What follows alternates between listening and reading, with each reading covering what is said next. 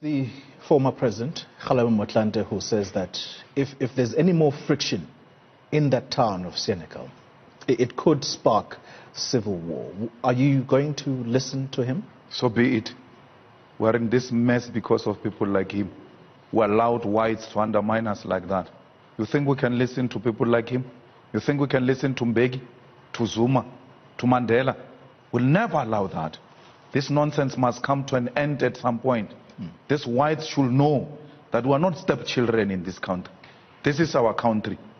We too belong here. And if going to Senegal will cause a civil war, if a man exercises his constitutional rights, that will lead to a civil war, so be it.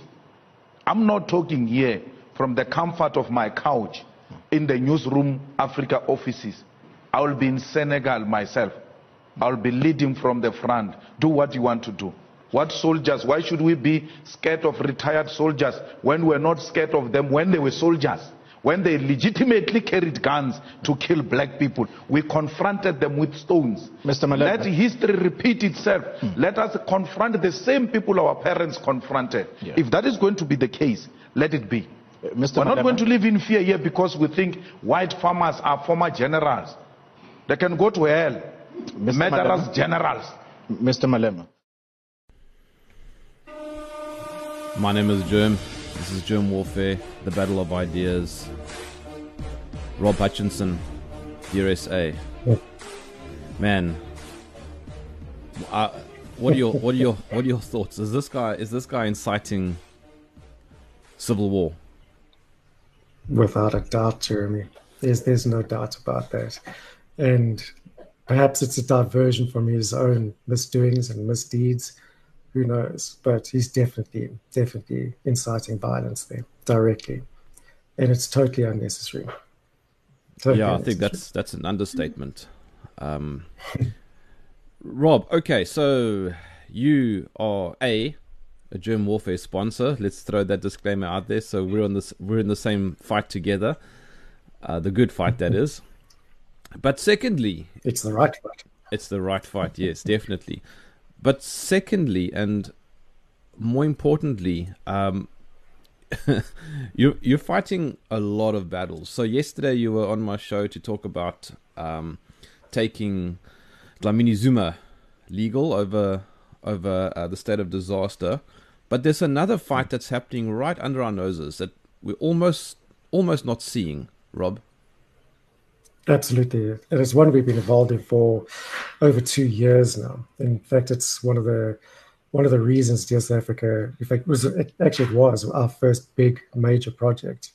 And that is the amending of Section 25 of the Constitution to allow for expropriation without compensation. It's been ongoing now in various forms for quite some time. A lot of confusion around different bills that are coming through. And we all know the hidden agenda behind it. Well, it's not so hidden anymore. But I don't know if we want to chat about that or bring that up anymore. I think everybody's pretty clued up as to what the agenda is. However, there seems to be different mechanisms and processes around this, which is creating some major confusion in the public, bringing different ideas through, and government seems to be trying to sneak things through Parliament without having to go through that vote of which requires a 75% majority vote to change the Bill of Rights. So, yeah, there's a lot on the table right now. So, what is it that you're involved in with regards to EWC and Dear SA? Okay, so what we did originally in June 2018, I think it was, we facilitated the whole public participation process. So remember, government put out their call. They formed the Constitutional Review Committee, the CRC, which posed the question to the public as to whether Section 25 of the Constitution needs to be amended in order to facilitate expropriation without compensation in some cases, and if so, how should it be amended, and so on. So there were those two major questions posed out there.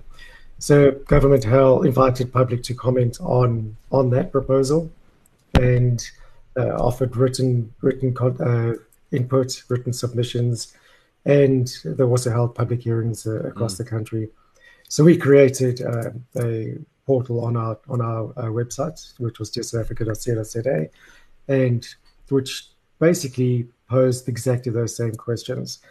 And we allowed the public to have their say, whether they wanted it to be amended, how it should be amended, and so on. So we didn't run a petition, because most organizations were running petitions either for or against it. Obviously, most were against it. We offered a non-biased view, non-partisan approach to get a good feel of what the public actually wanted. And we ended up delivering about, I think it was 230,000 individual submissions directly through to Parliament. And from that, we saw that, look, it was close. I'm not going to lie here. It was about 57% versus the remaining. On 57% of people said, no, we should not amend the Constitution. And then we also delivered that directly to Parliament. We printed out each individual submission, actually hand-delivered them to Parliament. It was about almost 2 tons of paper that we had to deliver there. Sorry, environmentalist. Yeah, it was 75 boxes. We just wanted to make an impact, to see that public participation and the public was actually really into this. How long did all that printing take? Yeah, the poor printer here, Shane, he cursed us. It took about 2 days, flat out, 24 hours a day. And they had to deliver it as well for us. So it was quite a nightmare. But it made a statement. It showed that South Africans are really interested in this. They're interested in getting involved in shaping this policy and having their say in a proper democratic process, rather than the petition against what government is trying to do. And interestingly, government responded quite well to that whole approach. They ended up using our summary, because we provided them a summary in a report and in an Excel spreadsheet where they could actually go through it. So they didn't have to go through all the individual comments. And they ended up using that to draft their initial proposal to Parliament, which Parliament rejected at that stage. So Parliament rejected that, and they focused on handpicking or cherry-picking 400 public submissions, or not even public submissions, but public comments chosen from the public hearings. And that suited their agenda, and then they redrafted their proposal to Parliament, and then went with those cherry-picked comments, which suited their agenda again. So then that all went under review inside Parliament through the various stages, and then we had the elections. So this 5th Parliament came to an end, the 6th Parliament was introduced, and that whole process came to a halt, where the Constitutional Review Committee was disbanded and has now been reformed in the hopes of trying to reignite that whole process.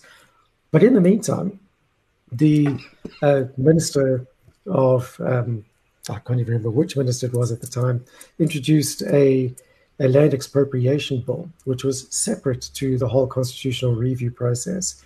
And that was in December 2018.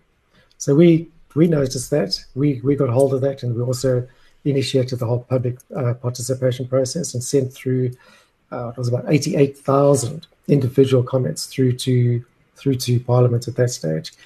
And that bill was an amendment of an existing bill, which catered for expropriation of land in particular. So expropriation has always been able to take place under certain conditions. So if government wants to put up a government school or a servitude or so on, they can expropriate property from private individuals. However, compensation must be just and equitable, related to the retail price of the land and investments and so on and so on. This bill expanded that approach, but still in the lines of expropriation must be paid. It states that nil compensation can occur in certain instances, but still has to be determined by the courts. So it's sort of removing this from a political space now into a judicial space, which is rather concerning, considering very latest judgments that have been happening in our courts, which seem to be very biased towards one side or favor one group. Yeah, haven't you noticed? No. See, no, our courts are completely neutral, Rob. Didn't you know? Absolutely. Yeah, absolutely. Like courts should be. Absolutely. Yeah, they're not at all captured. No, definitely not. Definitely not. But that's where the worry is now, because if the courts weren't captured, and we can say they are, because we can definitely see there's a definite bias there, even in other institutions outside of the courts. So we can see that there's a definite bias, and historical events have to be accounted and taken into place, and that affects the law and so on. So if government determines nil compensation on this, and you take it to court, will that actually be overturned? Will you see compensation for your property and so on? That remains to be seen.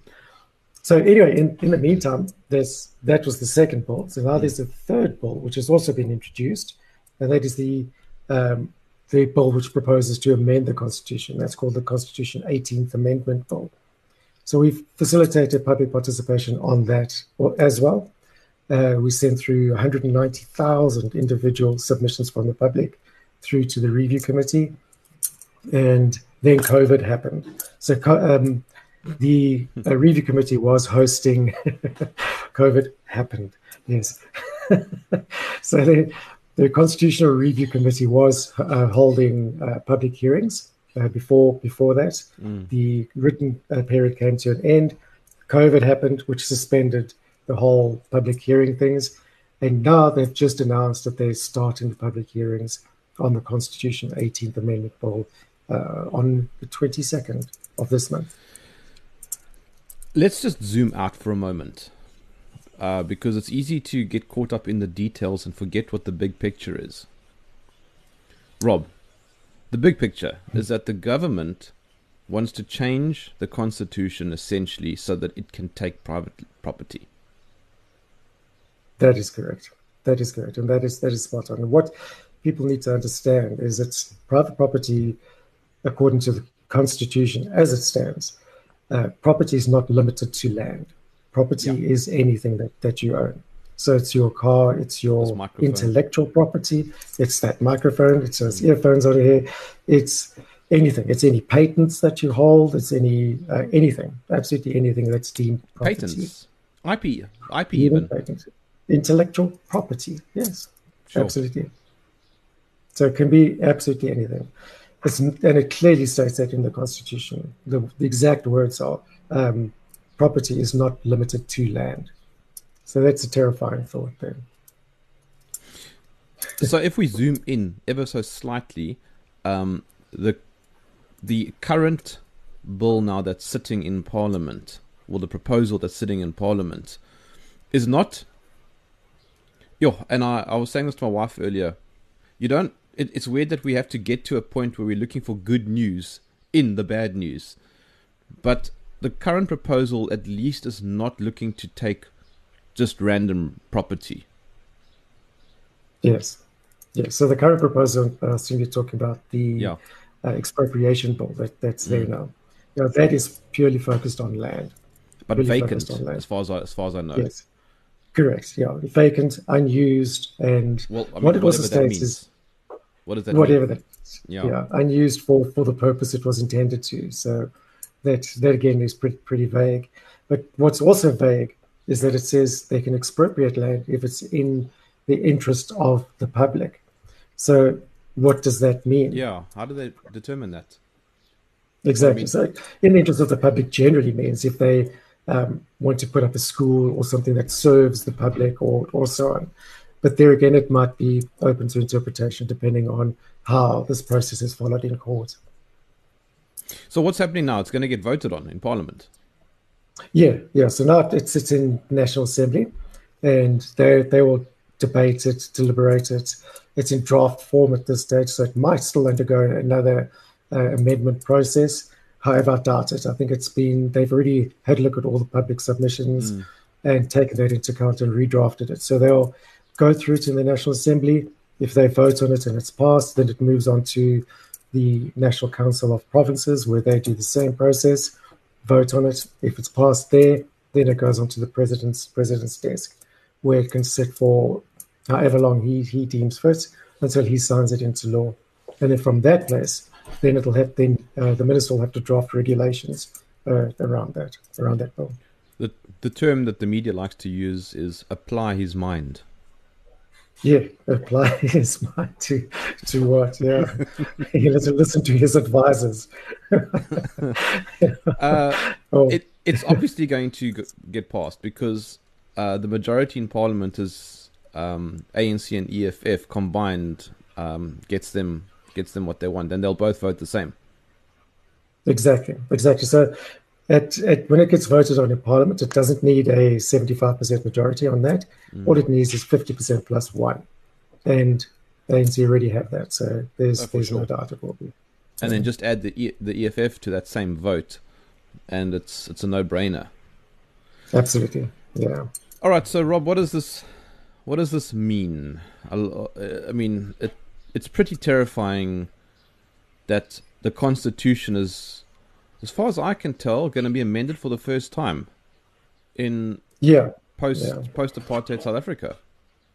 Yeah, well, look, the Constitution might not be amended just yet because this is the expropriation bill, which is separate to the Constitution. However, we have got a legal opinion on this, and we seriously doubt that this bill will actually withstand constitutional muster, because you cannot expropriate land without compensation at this stage, which is exactly what this bill is proposing, is that land can be expropriated without compensation in certain instances. The Constitution clearly says no, there has to be compensation. So they'll have to go through the whole process of amending the Constitution through the Constitution 18th Amendment Bill first, before they can actually sign this into law. If they don't, then it leaves it wide open to a challenge by anyone to take it straight to the Constitutional Court and deem this bill unconstitutional. Interesting enough, these bills are supposed to go through a constitutional check first with Parliament's legal team. So if they say they have actually checked it, and they said it has passed the constitutional test according to them. However, that's definitely not the case, because you cannot expropriate land without compensation at this stage. Well, you say you cannot, but I mean, we're just playing with words because it's already happening. Well, with land grabs and so on, which have to be challenged in court. Yeah, so that opens the way for this bill again. When that court challenge appears, that it'll all be based on the expropriation bill. I like how we use the word expropriation so that we can sound all legal and friendly, but at the end of the day, Rob, it's theft. Without a doubt it is. It's stealing private property. Okay, so let's just quickly talk about that for a second. So the state actually has a lot of land. The state has huge amounts of land, absolutely huge amounts of land. There was that whole issue in one of the municipalities that was put under administration, and because they couldn't pay their Eskom bills, so Eskom claimed all their assets, and there were, I can't remember the exact figure, but over 120 farms that this municipality owned, thousands of hectares of farmland. So you've got to ask yourself that question is, why hasn't that been used? Why aren't we going that approach first? If the state has the land, and it's now proven that the state has the land and owns that land, why don't they just distribute or redistribute that first? There's been a great success in the whole land restitution process throughout the years or decades so far, and majority of the claims were settled on a monetary basis rather than actually giving people land. They chose to take the money. Yeah. So this whole political thing about this demand for land and land's going to make us rich is pure political speak. There is because no the facts prove otherwise. Yeah, there is no demand for land. No. There's no demand for land. No. We know that over the since the 90s, that land restitution process, I think something like 93% of respondents took money instead of actual physical land.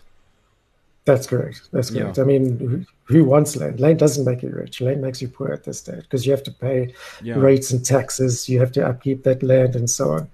And the whole proposal is that the land will be leased to you. You won't actually own that land. So you become a tenant, an immediate tenant who owes bills to the state. So this whole political speak is going to fall flat. Another part of this discussion is that it's about farming land, agricultural land. Well, we also know that, I mean, it's sad to say, but close to 100% of all farms that have been taken and given to black owners have failed. Yes, yeah. No, that is the case because let's face it, farming is not an easy task. No. I couldn't be a farmer. There's no way I could. I struggle with the veggie garden. Yeah. My wife's far better at it than I am. Too. Would you want to wake up at 4 every day, Rob, to go out and do rounds on the land? No. No. I think, for a week or so it might be quite attractive, but after that it becomes a chore, when we all hate chores. There's no way. I'm not built to be a farmer. I'm far too small. Yeah, and also, I mean, how do you look in two-tone? Exactly. Horrific. We don't want to see that.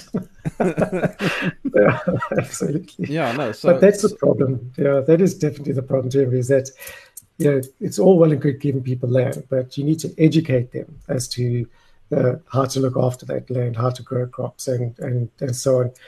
And what people don't seem to understand, I had a very interesting conversation with an Uber driver the other day, and he was talking about how he wanted to support the EFF because he wanted his land. He was going to grow, I think he said mangoes or something up in Limpopo. And like he didn't quite understand that you don't just plant a seed and boom, instantly there's a tree. It takes years. It takes years to actually reap the rewards of that land and of that farm. How are you going to financially sustain yourself during that time? How's that going to happen? You're going to take loans from the bank. You can't take a loan from the bank because you don't own that land. The state owns that land. So now you can't use that land as a surety against a bank loan. How are you going to do this? And it just didn't seem to understand that whole process. But the government's ahead of you because the government wants to create a state bank. There you go. So that's exactly what's going to happen. So it's total socialist control. You will be working for the state in every possible sense. Yeah, and people don't understand this, that farming is completely romanticized by non-farmers. I don't know of a single farmer who romanticizes his job. I mean, it's hard graft, Rob. It's like seriously hard graft. It's hard. It's physical graft, yeah. Which I mean, these modern guys, society just doesn't. There's they age very quickly. But again, also, farming is not an occupation that you just decide. Oh, okay, I think I'm going to change my career as an accountant. I'm going to become a farmer from next month. No, definitely not. Well, I do know a few people who've done that, but it takes an absolute willpower, and it's in your blood. It's absolutely in your blood.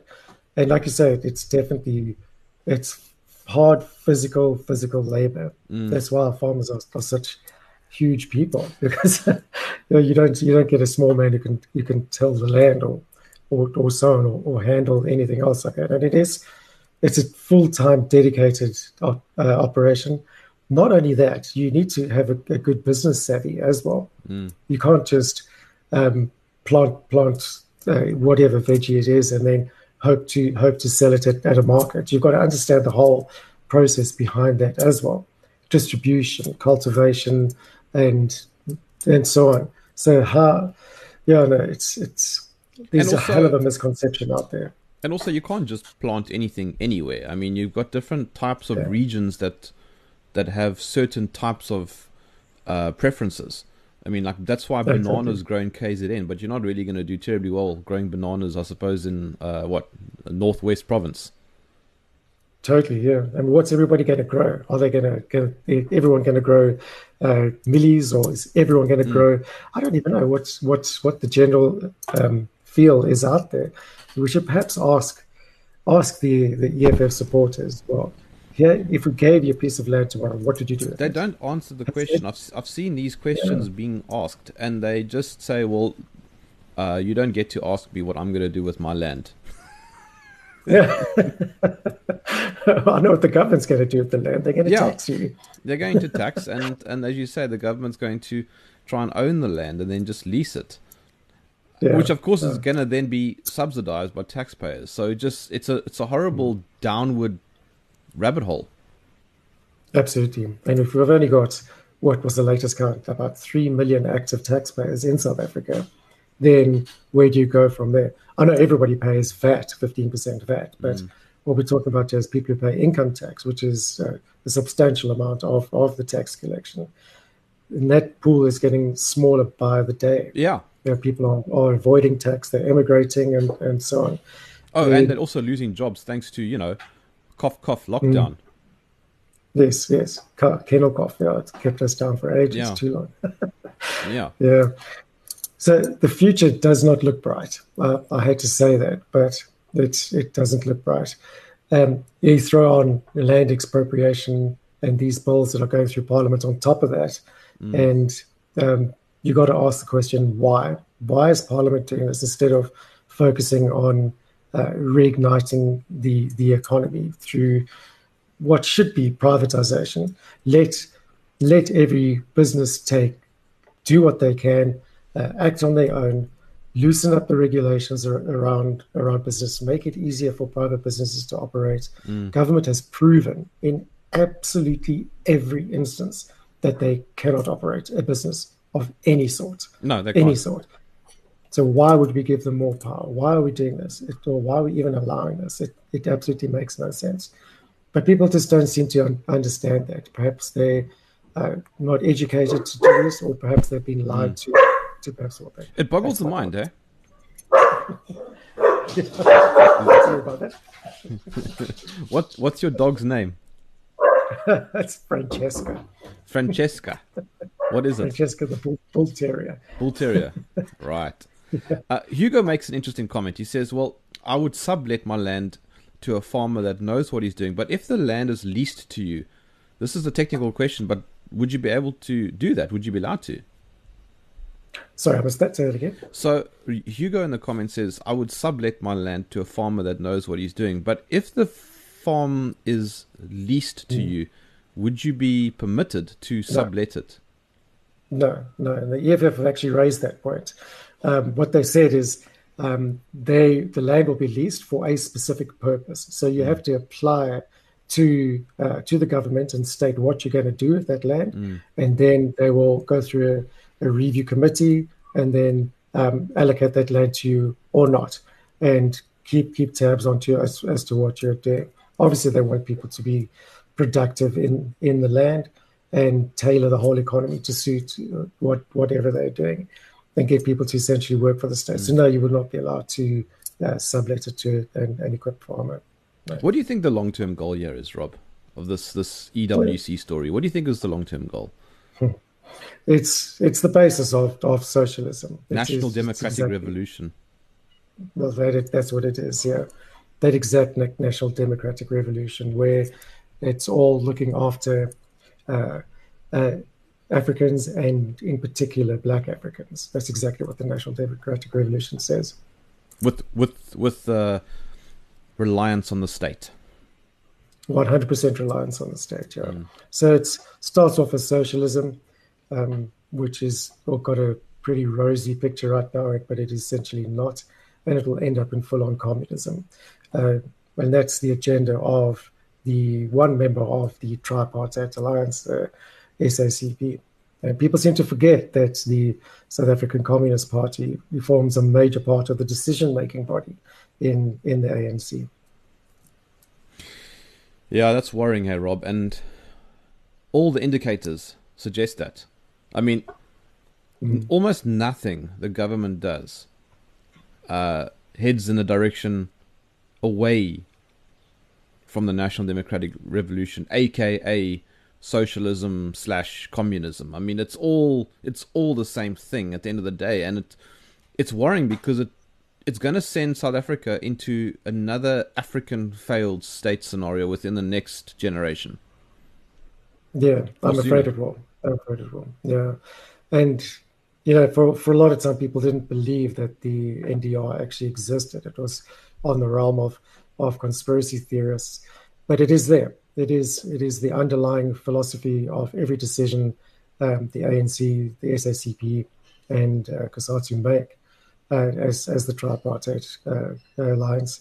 It is the backbone of absolutely everything. Yes. And to think otherwise is ridiculous. It is actually in black and white, Rob. It's not just hearsay. Yeah. It is written down. Yeah, it is. It is actually on the ANC's website. There's documentation for it. I've actually discussed that with Lekota when I was part of COPE, and he told me exactly what the whole NDR is about.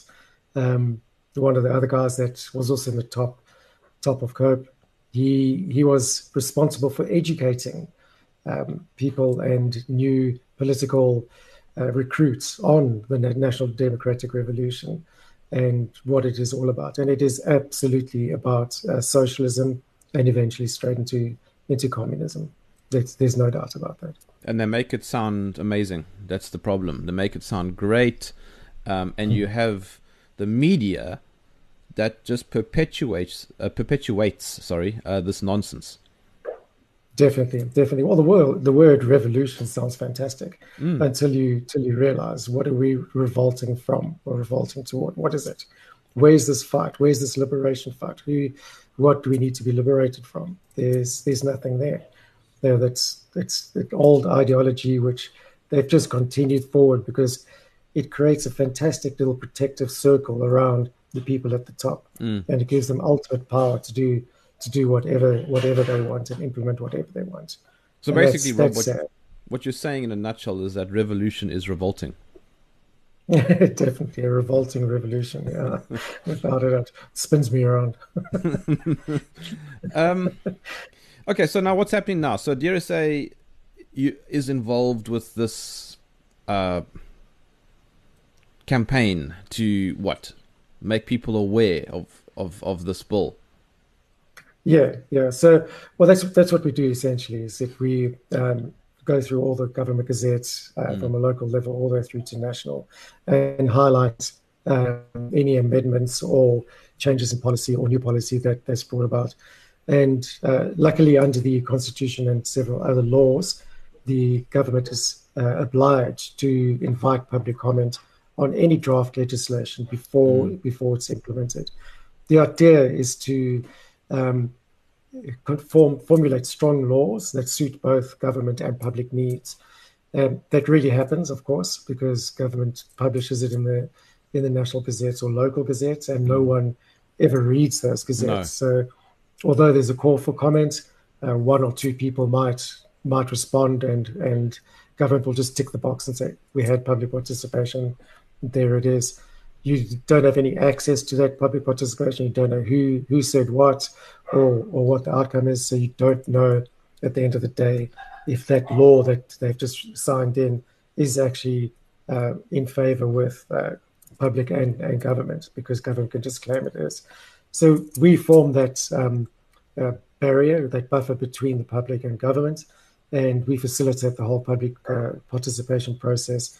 Capture all the details, record all the details, make sure it's done properly, make sure the public's educated, informed, and that there's a record which is open for public viewing. And from that process, we assist government in helping them form proper laws, collating all the comments, and we also educate the public as to what's happening around there in their local region or nationally, and so on. And show them the value of getting involved in participative democracy at the end of the day. Yeah, I must say that it's quite scary. I mean, the fact is that big campaign that you ran that had, over 200,000 comments, 57%. How can that be so tight for something that seems so obvious? Oh, absolutely. Well, you got to look at the demographics. the demographics of South Africa and who's educated and who's not. But it is very revealing because we've run 2 others since then, and it's definitely swung towards saying do not amend the Constitution. The last one that we ran on the 18th Amendment Bill, that got 190,000 comments. 90% said no. 90% at that stage. So that's quite a swing. Yeah, so people have definitely changed their minds, educated themselves as to what it is, realized the political lies that are going around. Either that or the people who said yes before didn't bother to participate this time. We don't really know because it's there'll be too much to actually figure out who didn't participate and to try and correlate the whole there. But I think the general feeling out there is that the expropriation is not good for the country, or expropriation without compensation, because we must differentiate between expropriation and expropriation without compensation. Expropriation has always been allowed to happen. However, the new proposal is expropriation without compensation, and the focus is there without. So expropriation without compensation, people have realized that it's not good for the country. It's going to chase away investors. Economic investment will definitely disappear. Nobody in their right mind will invest in a country where you don't own the property, or your investment could be expropriated at any stage. Because remember, again, it's not just limited to land. So I think anybody who's been paying attention over the past 2 years has realized that, and that's why we've seen the swing. And I'm glad it's taken this long, because the longer it takes, the more opportunities we have to get out the correct messaging, and we can avoid the political interference that seems to happen in all the educational efforts here, and that's great. A lot of people aren't aware, but if you go to I think it's Hitler.org. Yes, I am invoking Hitler. But if you go to Hitler.org, I think it is. No, it's not a pro-Hitler site. It's literally just an archive of all data that's sort of collected. And you go to his, I think, I must go and check now, but I think it was 1920. He did a speech, and he presented a list of demands of what the then Nazi movement wanted. And you can read it. You can read the whole thing. It's translated into English. And if you scroll down to, think, like number 18 or number 20, thereabouts, they speak about... Are you opening it? Do you have your computer in front of you? I was looking at. Yeah, I think you should open it. It's very interesting. And one of the demands is expropriation without compensation. It's there in black and white. And it's quite scary how similar this is to that. Well, it's identical. Especially if you compare the EFF's tactics and their strategy from the day they came into being, and you overlay it with the German National Socialist Party of the 1920s and 30s, it's exactly the same. They're employing the same tactics, the same ideology, the same demands, and the same road forward. So if you want to predict what the EFF will be up to next, all you have to do is look back in history and realize that it's repeating itself right now in South Africa. All focused on the workers and blame a minority for your hardships and so on and so on. It's utterly disgraceful, and I can't believe that people haven't actually realized the similarities and the correlations between the two. But it's exactly right. And like you say, if you took that speech and then put it out there, I guarantee you most South Africans would say, "Oh, Malema said that," or even some ANC officials could have said the same thing. It's exactly the same. And even the way, if you look at the EFF, the way they present themselves and the way Malema talks and gets a crowd exaggerated, it's a carbon copy, and he's using exactly the same tactics. So unless we wake up quickly and realize that is what's happening right in front of us, that a certain minority is being vilified, unnecessarily and for all the wrong reasons, then we're going to head down that same disastrous path once again. Our only hope there is that we have history behind us to show us the way out of it, and perhaps block any advances that might happen from that side. And let's just hope that not one of our provinces will be the first Polish territory to be invaded and cause a global war here. Cape Independence. Sorry, I got something stuck in my throat. That's exactly what I was alluding to. Cape Independence. So there's an interesting thought. To be honest, I think. Have you run a campaign on just what people think on DRSA of Cape Independence? On Cape Independence. No, we haven't yet. We've actually had a chat to Cape Independence Advocacy Group, and we'll probably be doing something with them to do exactly that. Campaigning to see what South Africans feel about an independent Cape, and I think that's pretty obvious what they do. In fact, I think they ran that poll already on it, and they got a very good response. Yeah, but very few respondents. Yeah, exactly. So if we can expand that to the entire South Africa, especially through our network, and get proper work on that, there'll be a definite just cause. Leading to a referendum, I think that a referendum on that will be the ultimate goal. But that's going to require amending certain laws and referendum laws, which haven't changed since the 80s. Rob, coming back to the EWC conversation, some people in the comments have been asking, what can we do? I mean, you just basically running campaigns to get opinion, right? So your influence is limited. Although, I mean, it's substantial. It's substantial, make no mistake, but it's still limited.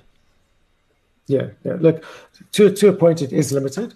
However, you've got to understand that once legislation has been signed into law, it's virtually impossible to actually undo that legislation, because it's gone through so many different processes to get to the president's desk where he has signed it in. And the only way you can really change legislation is by amending it. You can't really undo it. So our whole process adopts the philosophy that prevention is better than cure, and we help formulate policy before it gets implemented into law, in the hopes that it will be done correctly and in favor of government and the general public. And we also, I think our big score is that we keep a record of all their public participation.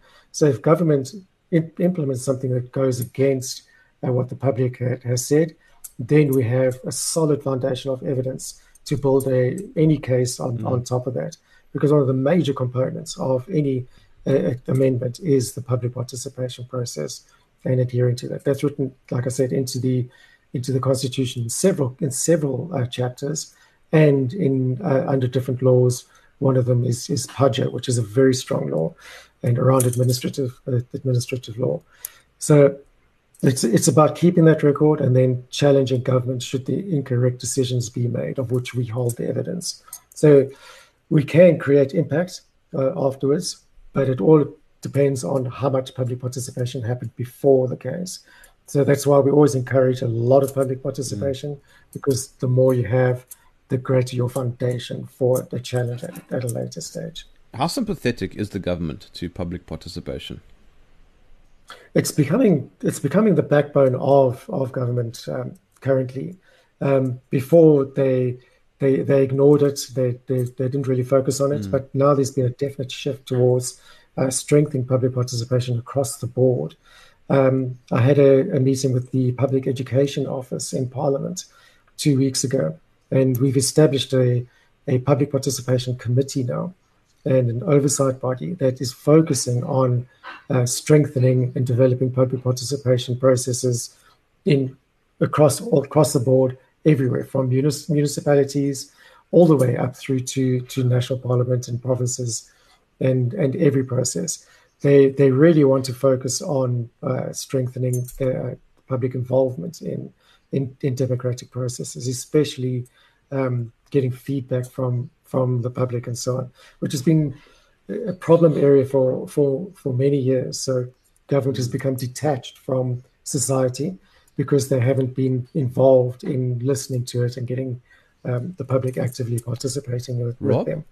the government is Yeah. detached from society? No. Yeah, yeah. I should hold up a flag. It says like an obvious comment coming out, and then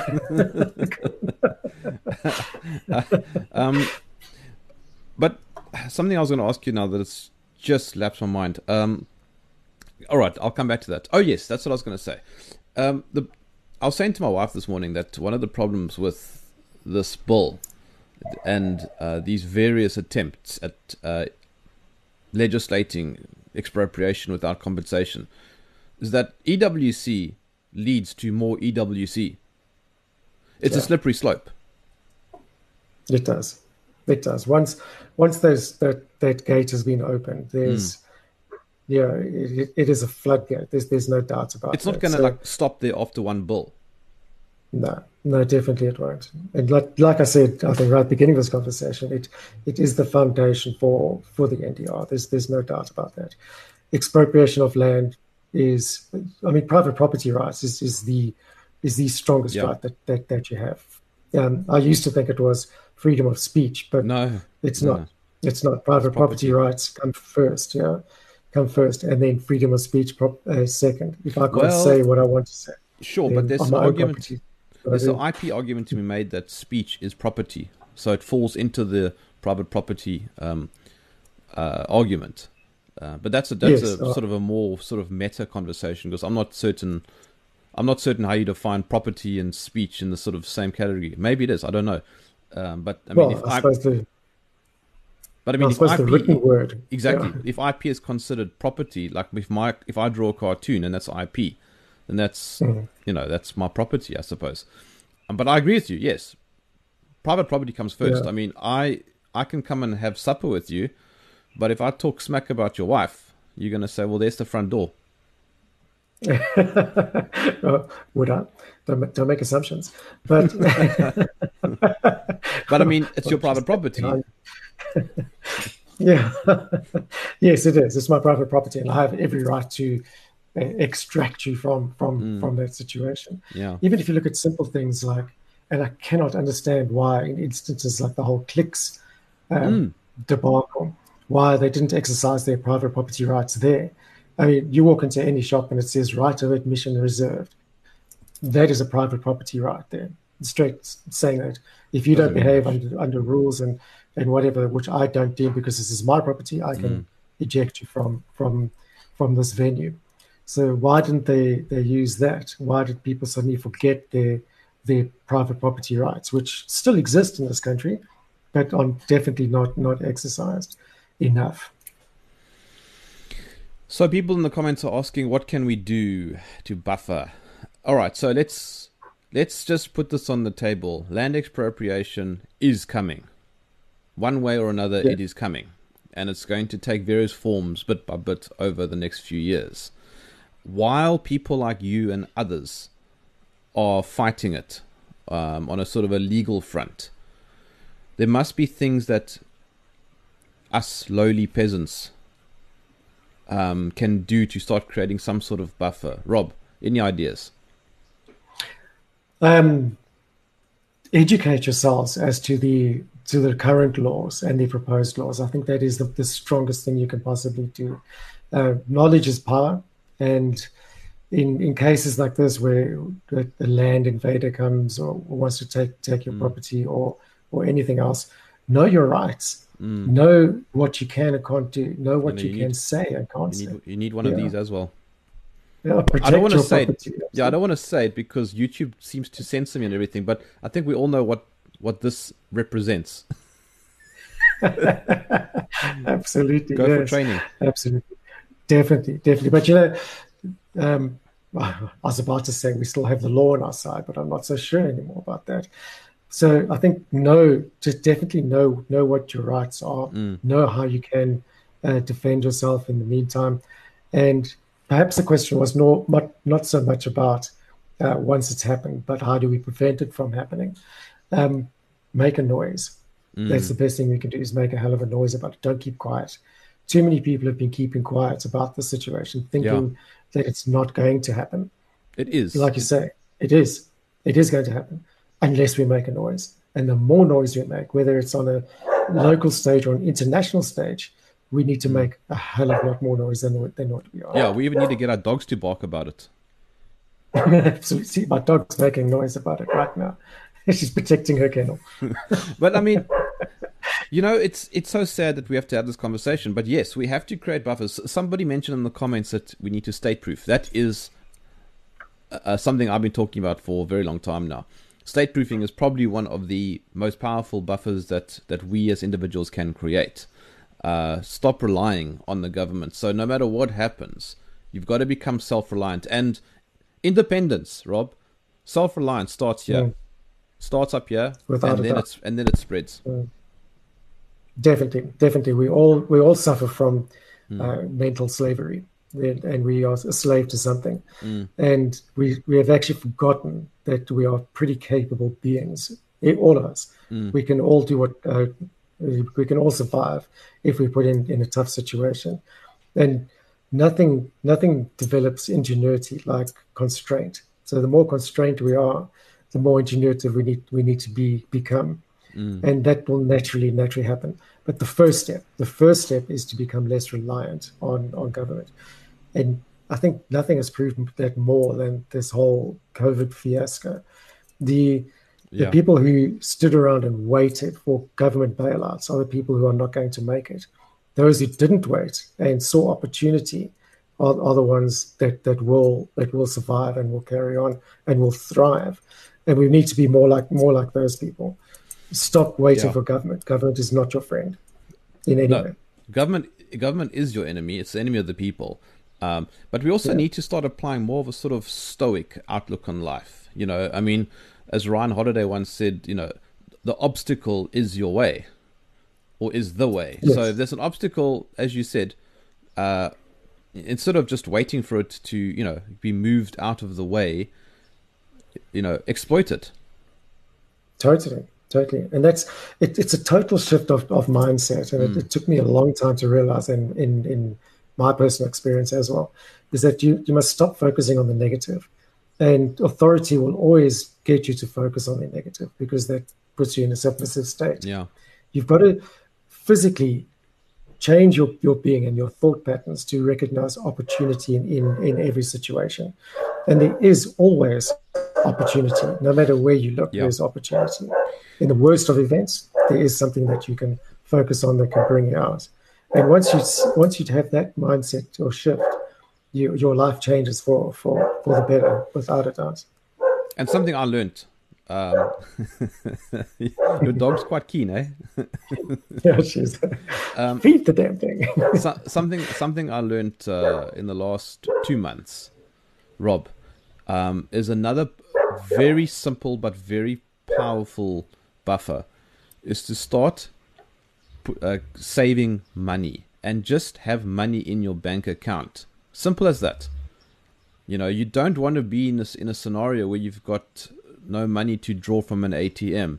Just never mind your investments and all that stuff. You can worry about all that kind of thing also, but you need cash in the bank, particularly in times like this. I think it starts one step before that, Jerry. I think getting yourself out of debt and debt-free is the first step. Yeah. Once you're debt-free, your world changes completely, because now you can actually take the risks. You can think differently. You're not a slave to the monetary system. And, you know, unfortunately, that's we're going to see a complete opposite thought now. With the lowering of interest rates, people are now, there's apparently a boom in the housing market. People are going to get themselves into more and more debt. And there's a dangerous situation. People should be taking advantage of a low interest rate by paying their houses off quicker, settling outstanding debts quicker, and so on. Once you get out of debt, then you can start saving money. You can't save money until you're out of debt. Welcome to this week's edition of Mentoring with Rob. The wise old man is here. I must admit that you do have that wisdom appearance going. It's just an appearance. I think you would look good in one of those sort of wise old sage outfits, like on top of a mountain. Yeah, well, I wear my bathrobe quite often, so I made the mistake of taking my bathrobe with me when I went hunting with a group of guys. Trust me, don't ever do that. No, that would not be a good thing to do. No. Absolutely. Rob, okay, so we are pretty much almost out of time. Lots of people watching. I'm sure you've seen a bunch of the comments and questions on your screen there. I think the general consensus is that land expropriation is happening. It's not good. There's very little that we can do other than continuing to do the work that you at DRSA and AfriForum and other the Institute of Race Relations are doing. Continue fighting this on a big legal and media front. Those of us without those kinds of backings and resources need to make a noise, and just make noise. Just stay on the radar. Don't just sit back and be apathetic and go, well, it's nothing we can do. It might be the case that there's not much you can do, but if you're okay with that mindset, then that's a little bit unfortunate. There is something you can do, and you can make a noise. You can talk to people around Briars, and you just keep telling people and keep going to the absurd. Literally show the comparisons with the Nazis, because this is real. This is what they did 100 years ago, or were proposing 100 years ago, and now it's going in one big horseshoe. I totally agree, Jeremy. That is exactly what people need to be doing, and realize that everybody plays their role in this. There's not going to be one hero that saves South Africa with this. It's going to be up to a collective effort from civil society through different organizations, right down to the individual communities working together. Everybody presenting their own unique perspective, their own focusing on their strengths and recognizing their weaknesses, and hoping other groups can fill those gaps created by the weases. It's going to be a collective effort, and it needs to be a collective effort. I agree. There's no doubt about we've got a comment that's popped up there. It says land expropriation is the solution to resolve the inequalities in this country. Well, that might be true, but everyone will end up equally poor. That's correct. Yeah, and equally hungry. Equally poor. You can't create something from nothing. No. So you can only take away from what's existing. And it's about the balance. Yeah. And a very simple mathematical equation is you cannot create more by dividing. That's exactly it. Yeah. You have to balance multiply. Of the universe, yeah. You have to multiply. Yeah. You cannot divide to create more. It doesn't work like that. No, definitely not. All right. I think that's about it. Rob, it's been a great pleasure. Someone said now that you're an inspiration, and I think you are. You do a lot of work behind the scenes. People don't realize that that you're fighting serious battles on the quiet. Yeah. I was actually looking at the number of projects that we've run in the past 2 years. It's about 165 different projects. 165, my word. 165 projects, yeah. And we've got a good active subscriber base now of approaching 1 million people. Yo. So it's a lot of work, but I prefer working from the shadows and pushing from the shadows. I don't, because if you grab the limelight all the time, you place a target on your back. So I don't want to grab the limelight. I just want to get the job done, and it's most effective from the shadows. And just for those who think that you're some random guy, you're also at one stage pretty high up at Outer. So you've yes, I was one of the founding directors of Outer. So you've got hands-on experience when it comes to activism. Yeah, and I was in the top 5 of COPE. So yes, political experience there as well. Yeah. So you've got political experience, and you've got what other experience? You don't have farming experience. Okay, so there's a problem there. We can't have you as a farmer, Rob. No, definitely not. No, definitely not. I've got DJing experience if we want to DJing. get into that. We'll see you. Are we going to see you at Tomorrowland or Africa Burn? Hopefully not. I'm too old for that now. All right. Honestly, by 9. Have a great day, everybody. His details are under the video. Thank you for watching. We'll see you soon. My name is Germ. This was Germ Warfare, the Battle of Ideas.